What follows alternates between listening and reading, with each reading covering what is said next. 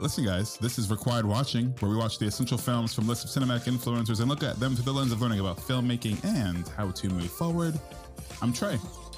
I'm Danny.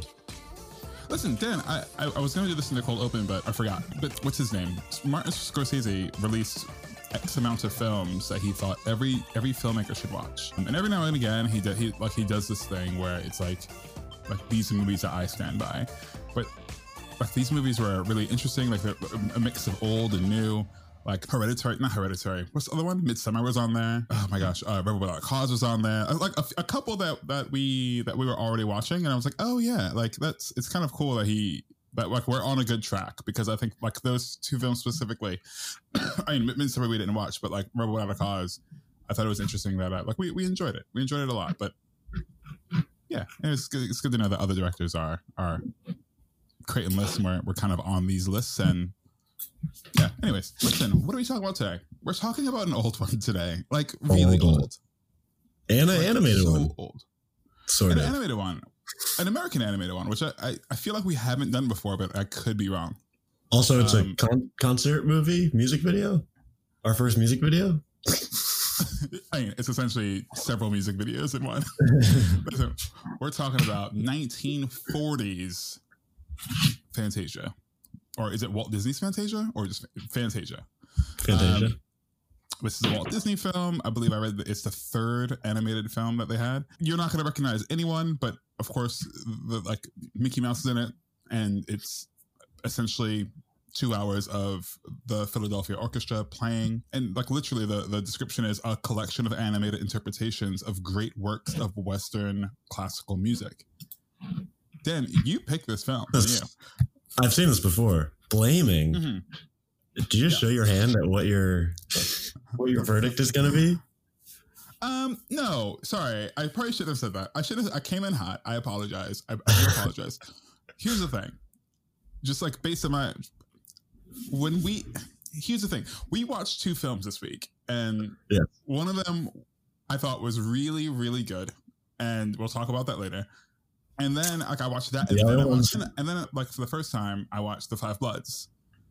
And after coming off those two movies and then watching this, I felt ripped off in terms of like my 2 hours. Oh damn! It didn't feel like a nice respite, a nice like breath of fresh air. I have conflicting feelings about Fantasia, and like as I watched it this week, it's. I can't believe they made a movie with classical music that is so loved, like decades later, which is not sarcasm. Like I love classical music, so like I'm like, this is amazing. But then the other side of me is like, I really just want a story to grip onto that's longer than, you know, whatever the Mickey Mouse one was, or like the dinosaurs one was really good. I wanted something a bit longer in terms of story. That does not say that story did not exist in this film. I wanted, again, after watching those two movies, what I wanted was more narrative. Yeah. At the same time, this is a fucking classic that cannot be denied. See, that's why I loved it. That's why I haven't seen this probably, I don't know, 15 years at least. Like I haven't seen this since I was a kid. But I remember liking it as a kid. But I only remember the Sorcerer's Apprentice section with Mickey Mouse. Me too. So everything else is just added bonus and just visual like candy. But yeah, I think if you go into it wanting a narrative movie, this probably wasn't gonna get it. And I never was gonna get it. But again, that does not mean like I'm coming off of like a really salty two movies that were honestly great. But I think there's something to say about this movie that is of interest for today, right? I guess the best way to call it is a musical. Like I really don't know what you would call it. I think this movie did what Hamilton did. Oh, that's a crazy comparison I'm about to draw.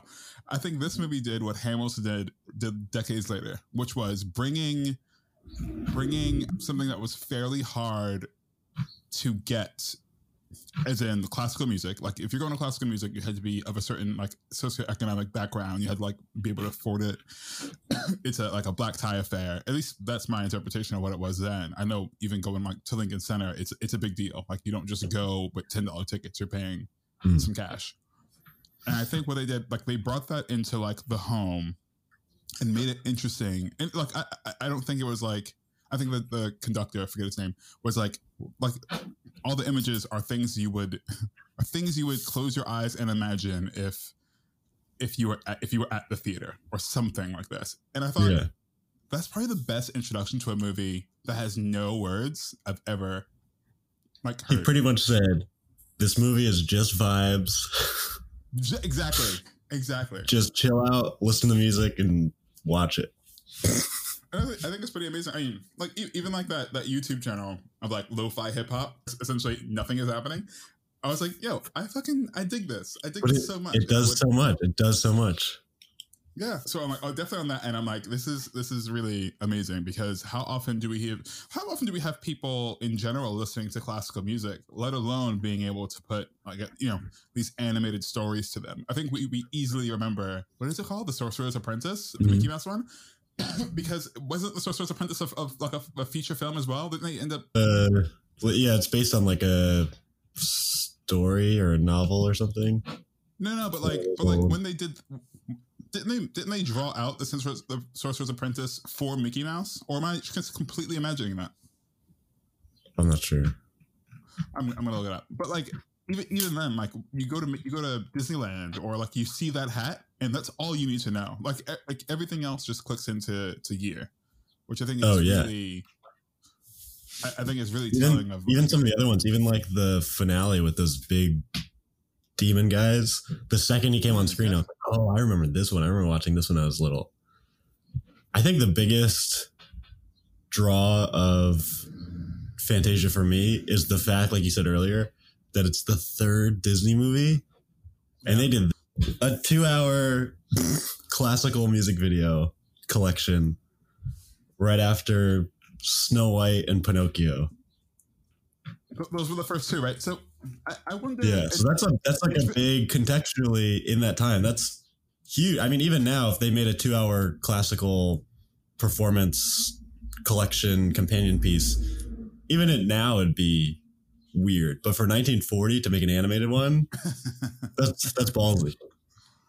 I believe I read that it was losing money, like it was initially a road show, and of course like we're at war at the time, and like they were just losing money on this whole thing, Fantasia as a whole, and like you said, we know Pinocchio. Like first of all, I think in 2021, whatever year we're in, is Pinocchio still taught? Like do people still know? Like Pinocchio was such a big deal in my childhood, and maybe I don't know why. Like Disney had Pinocchio. There's a Jonathan Taylor Thomas version of Pinocchio, which was creepy as all hell. And like, I remember getting like books as a kid, and like I had stories of Pinocchio and like other fairy tales and stuff like that. But like, yeah, Jiminy Cricket was everywhere. Jiminy Cricket.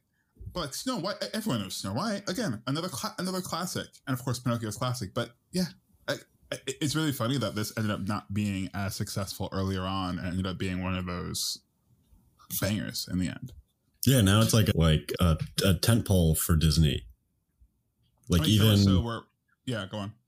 What are we, 61 years later? Yeah. Did I do my math right? Yeah. Even 61 years later, it's like almost baffling what it even is, let alone like the actual content of it. I don't know how you would describe this, if I'm being honest. Like, how would you get a kid to like right now, 2021, how would you get a kid to sit down and watch Fantasia? Like, listen here, Johnny. You're going to watch some... I definitely wouldn't lead with the classical music. You know what classical music is, Johnny? We're going to introduce you to that right now, and there'll be no words spoken, besides from the conductor every now and again. Do you just want to see some flowers dance? Some hippos do ballet. How do you not love hippos doing ballet? You know what I think is actually magical about Disney is that they can make something, at least especially earlier on, right? Like they do this now, but especially earlier on, they made like the most inanimate objects seemingly do the most amazing things, and you're aware that you're watching animation, but you're like, oh my gosh, this is so cool. Well, like the dinosaur thing, like this, each section stand on its own because it's so captivating, and you forget what you're even watching. Like you're not completely transfixed by it, but you forget that it's part of a 2-hour classical music concert. Yeah. and you're just focused on, oh, I'm just watching Sugar Plum's Dance to the Nutcracker Suite. Like, you know, like you lived in LA for a bit, right? The Hollywood Bowl. Sorry, I couldn't think of the name. Like now you go to the Hollywood Bowl and see classical music, but you know, it's like even more popular in the 21st century of like full orchestras playing to like movies and everything else. And like you can do this right now, and I'm sure they do it like every year, where you could do the orchestra playing this and having the visuals on the screen. And it's essentially like some drive-in movie. It's just like, you know what I mean? It's essentially the movie, and you're not missing a single thing. Except being able to hear these people play live, which I'm sure would be incredible. You know how when you hear, I was watching a video, and it was like, oh, like these great hip hop samples. Like, here's this song, and it's an old song, and then like, here's a new song. And every now and again, when I flip back, I was like, oh my gosh, like it sounds so different, which makes no sense. Like that's the whole point of a sample and making it a new thing. But I wonder if like, when they play it live, if there are any like new flourishes, like our instruments like, newer now, or like twiddle of the flute, and you're like, ooh, right. He's that's a bit off script, but I like it. Unstoppable. Is this what Soul's all about? A Disney movie, Soul? A rogue Fantasia musician. I'd get with that. You know, I was gonna text you while we were watching this film and say, just a reminder, don't watch Fantasia 2000, because I actually thought it was the same movie. Yeah, I remember there being a sequel. I don't remember much from the actual movie itself, but I started watching it after I was done with Fantasia, and I was like, oh, they didn't really hide any of the subtleties that are in Fantasia. Or they got rid of all the subtleties. Like, I think what makes Fantasia so great is that it disguises what it is as like, oh, fun cartoons, and the Disney company at the time just kind of flexing their animation skills, essentially. Yeah. Fantasia 2000 is like, nah, we're just gonna give you some cool visuals. We're not gonna try to front like it's anything else. And who is Hans Zimmer? Not Hans. Why did I say Hans Zimmer? I'm looking at something else to say Hans. It's based on a Hans Christian Andersen book story, the Fantasia. Oh. That's what Wikipedia says. I don't know how true it is. I haven't seen it, so whatever. I remember there's dancing whales in it. Or like flying whales in the sky. That's all I really remember from Fantasia. I just generally speaking, because I'm not sure if we ever did any Disney movie, which is a shame because we need to do more. But like a lot of the earlier starts of Disney was just basing it on like fairy tales that Disney didn't even own, or like public domain stories and all this stuff. And I think it's really interesting that like they built up, it's like slowly but surely, they built up this career like exclusively for the child audience on like Brothers, like Snow White is a Brothers Grimm story, right? Like, that takes such imagination, let alone the actual technical skill to reinterpret that into an animation. Yeah, it just made me think about, like, I watched in South by Southwest this year. I watched a Romeo and Juliet like reimagining, and it was very similar. It was similar to like the. Is it Lars Berman? Berman who did the? I am screwing this up. What's his name? Who did the one in 2096 with Romeo with DiCaprio? Baz Luhrmann. Yeah, okay, I said it right. Cool. It was kind of like that feel where like almost all the dialogue was ripped from like the script because it's public domain, but it had like these little twists and turns, and it, like they still made it very 21st century and had like these. Like, it wasn't strict to the script, but so like they just took some liberties here and there. And I was like, yo, that's really how you adapt something to make it not stale and make it appealing. And it was really good. It was actually kind of like a mix of like a Screen movie where a lot of it played on like social media, like Instagram and lives and all that. It was really fun. Yeah, I think this is funny because now you see movies and everyone complains that there's no original movies. Everything's like a remake or a reboot or reimagining. But it's like, no, it's always been like that. They were just basing it off of different things. Yeah. Right, exactly. I mean, but that's, I think that's like, again, that's a genius. I think people in the 40s were like, another Hans Christian Andersen? Where are all the original ideas? Come on, Disney. No, I'm pretty sure they were like, I have no money to go to a movie because my family's poor and the war. Yeah, they're like, it's a talking picture? Incredible. The technology these days. Like we'll continue to talk about because of things like Avatar 2 coming out. And you remember when 3D was a thing? Like, remember when 3D was like really a thing? And now, like, they tried to make it a thing so hard. Everything was. I don't know how many 3D glasses I tried to fit over my normal glasses. No, word. Honestly, it's unfair. It's unfair. No one's talking about it. We need to make a There's stand. the technology. I'm waiting for like the first virtual reality movie theater, which is a bunch of idiots in a movie theater with virtual like VR glasses over their head. That would be cool. I You could do that at home. Hey, sir, you may want to sit your ass down. I actually would do that if there was a movie where it was fully interactive and it was 2 hours, not interactive, but like I can like 360 and it really immersed me in it. Would you want to go to a theater to do that? I feel like I would just stay in my room. No, I'd need to stay in my room. I need to stay in like my own comfortable space with you know, the inability to, you know, not see around me. I need to be in a safe space. They give you a little air freshener that smells like movie theater popcorn just to complete the experience. I need that. I mean, that's kind of like what Disney has, not to bring it back. That's what Disney has in like the 4D theaters when like the chairs are rumbling and they like mist is all in your face. And see, imagine seeing Fantasia in a 4D theater when the water's rising and the Sorcerer's Apprentice just splashing you left and right. I feel so confident that is one of the rides. Like not one of the rides, but like you sit in the theater and like that Sorcerer's Apprentice plays during it, and yeah, it's like spray water at you, and you know it's great. I'm there. Actually, seriously, me too. Dan, I have nothing else for this film because like nothing really happened, so I don't have anything to. Yeah, it's hard to go over like plot or story. I didn't think it was a waste of 2 hours. I never said it was a waste of. Did I say that? Did I happen to say that 20 minutes ago? No, I just don't think so. I'm not saying you said anything. No, I expressed my disappointment in what I received because of my personal expectations. However, you know what? I'm just going to get into this, Dan.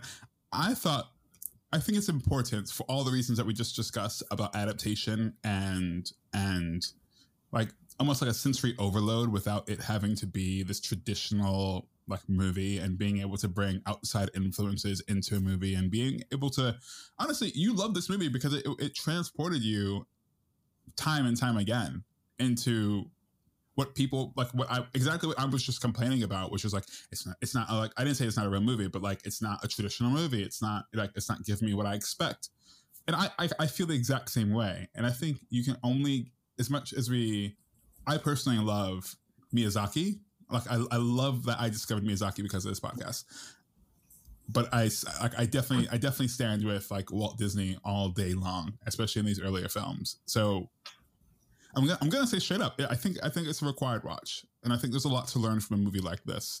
It may be like the equivalent of a really dense textbook that you may not always get, but I think once you really dig down and understand what it's about and what it's doing for its audiences, despite the time period that we're in, you should be able to see that those are the kind of influences you want to bring into your film to be, again, simply be able to transport your audience and understand the importance of music. And that dialogue was not at all a highlight. So like we got rid of dialogue altogether, but music stood strong, and you understood and you felt everything. I think if you didn't have any, I agree with what the conductor said in the beginning. If you didn't have any visuals and you just had the music, you could definitely imagine the stuff that was going on screen. So it was certainly an auditory experience that just kind of, you know, amazed me personally. Yeah, there was one moment where I closed my eyes and I was imagining a crocodile trying to have sex with the elephant. And then I woke up and it was happening right in front of me. I definitely think, they were weird back then. I'm not going to look too much into some of these animations. I agree. This is definitely required, if only for like a history lesson. Like contextually, this as the third Disney movie and what it tried to accomplish. But also, I think the fact that it's split up into these little segments lends itself to, like you said, being treated like a textbook, where you don't necessarily have to watch the whole 2 hours in one clip. You could break it up and kind of pick and choose, and because I think each segment has unique strengths. Like the Sorcerer's Apprentice is very much a clean narrative, where some of the other ones are kind of just, for lack of better words, just vibes. Yeah, true. So I think it has things that you can pick and choose separate from story, music, visuals, animation, how to captivate the audience with not much. Way to go, Disney. 61 years later, still loving it. I really hope someone's giving them props. You know, they're they're a flailing independent company. Yeah, I hope they're doing all right. Oh wait, really quick. How about the racism disclaimer at the beginning? Did you get that on your whatever version you want? I can't. Yeah, I was going to say I cannot confirm or deny that I got that message, but that's really funny that it exists. It's right at the beginning. It was like there are certain things in this movie that are. It's pretty much like they're product of their time. Like they don't represent us, but we're not going to get rid of them either because it's like it'd be historically inaccurate. Yeah. Exactly. Listen, again, we can record a completely separate episode on our opinions of this because I have a strong point, and it's that I don't fucking care. But I don't. It'd be interesting. Remember, I mean, I'm a white guy, so I don't probably am not perceptive of certain transgressions as much as other people. But I don't think I really picked up on anything that was like overtly questionable or racist. I can't say I did either, and maybe that's just because I was just simply enjoying myself. And it's a credit to them. Ignore racism. They should put that on the poster when they re-release it. Hold on, now I have to look it up. Maybe some of the cartoons looked a little. It's definitely some of the cartoons. It was the whatever. It doesn't matter. It doesn't matter. I'm not going to ruin it. Listen, let's just end this. Listen, thanks. Yeah, find out for yourself if you're interested. Thanks for listening. If you enjoyed the episode, help us out and support the podcast by sharing it with other people and posting about it on social media. And make sure you leave a rating and review it. If you want to catch up with us on the social media, you can catch the show at Required Watch on the internet. And you can catch me at Trey.Epps on Instagram and TreyEpps on Twitter. Then I am Danny Taverner everywhere. Listen, it's been a hell of a time. So until next week, laters. Bye.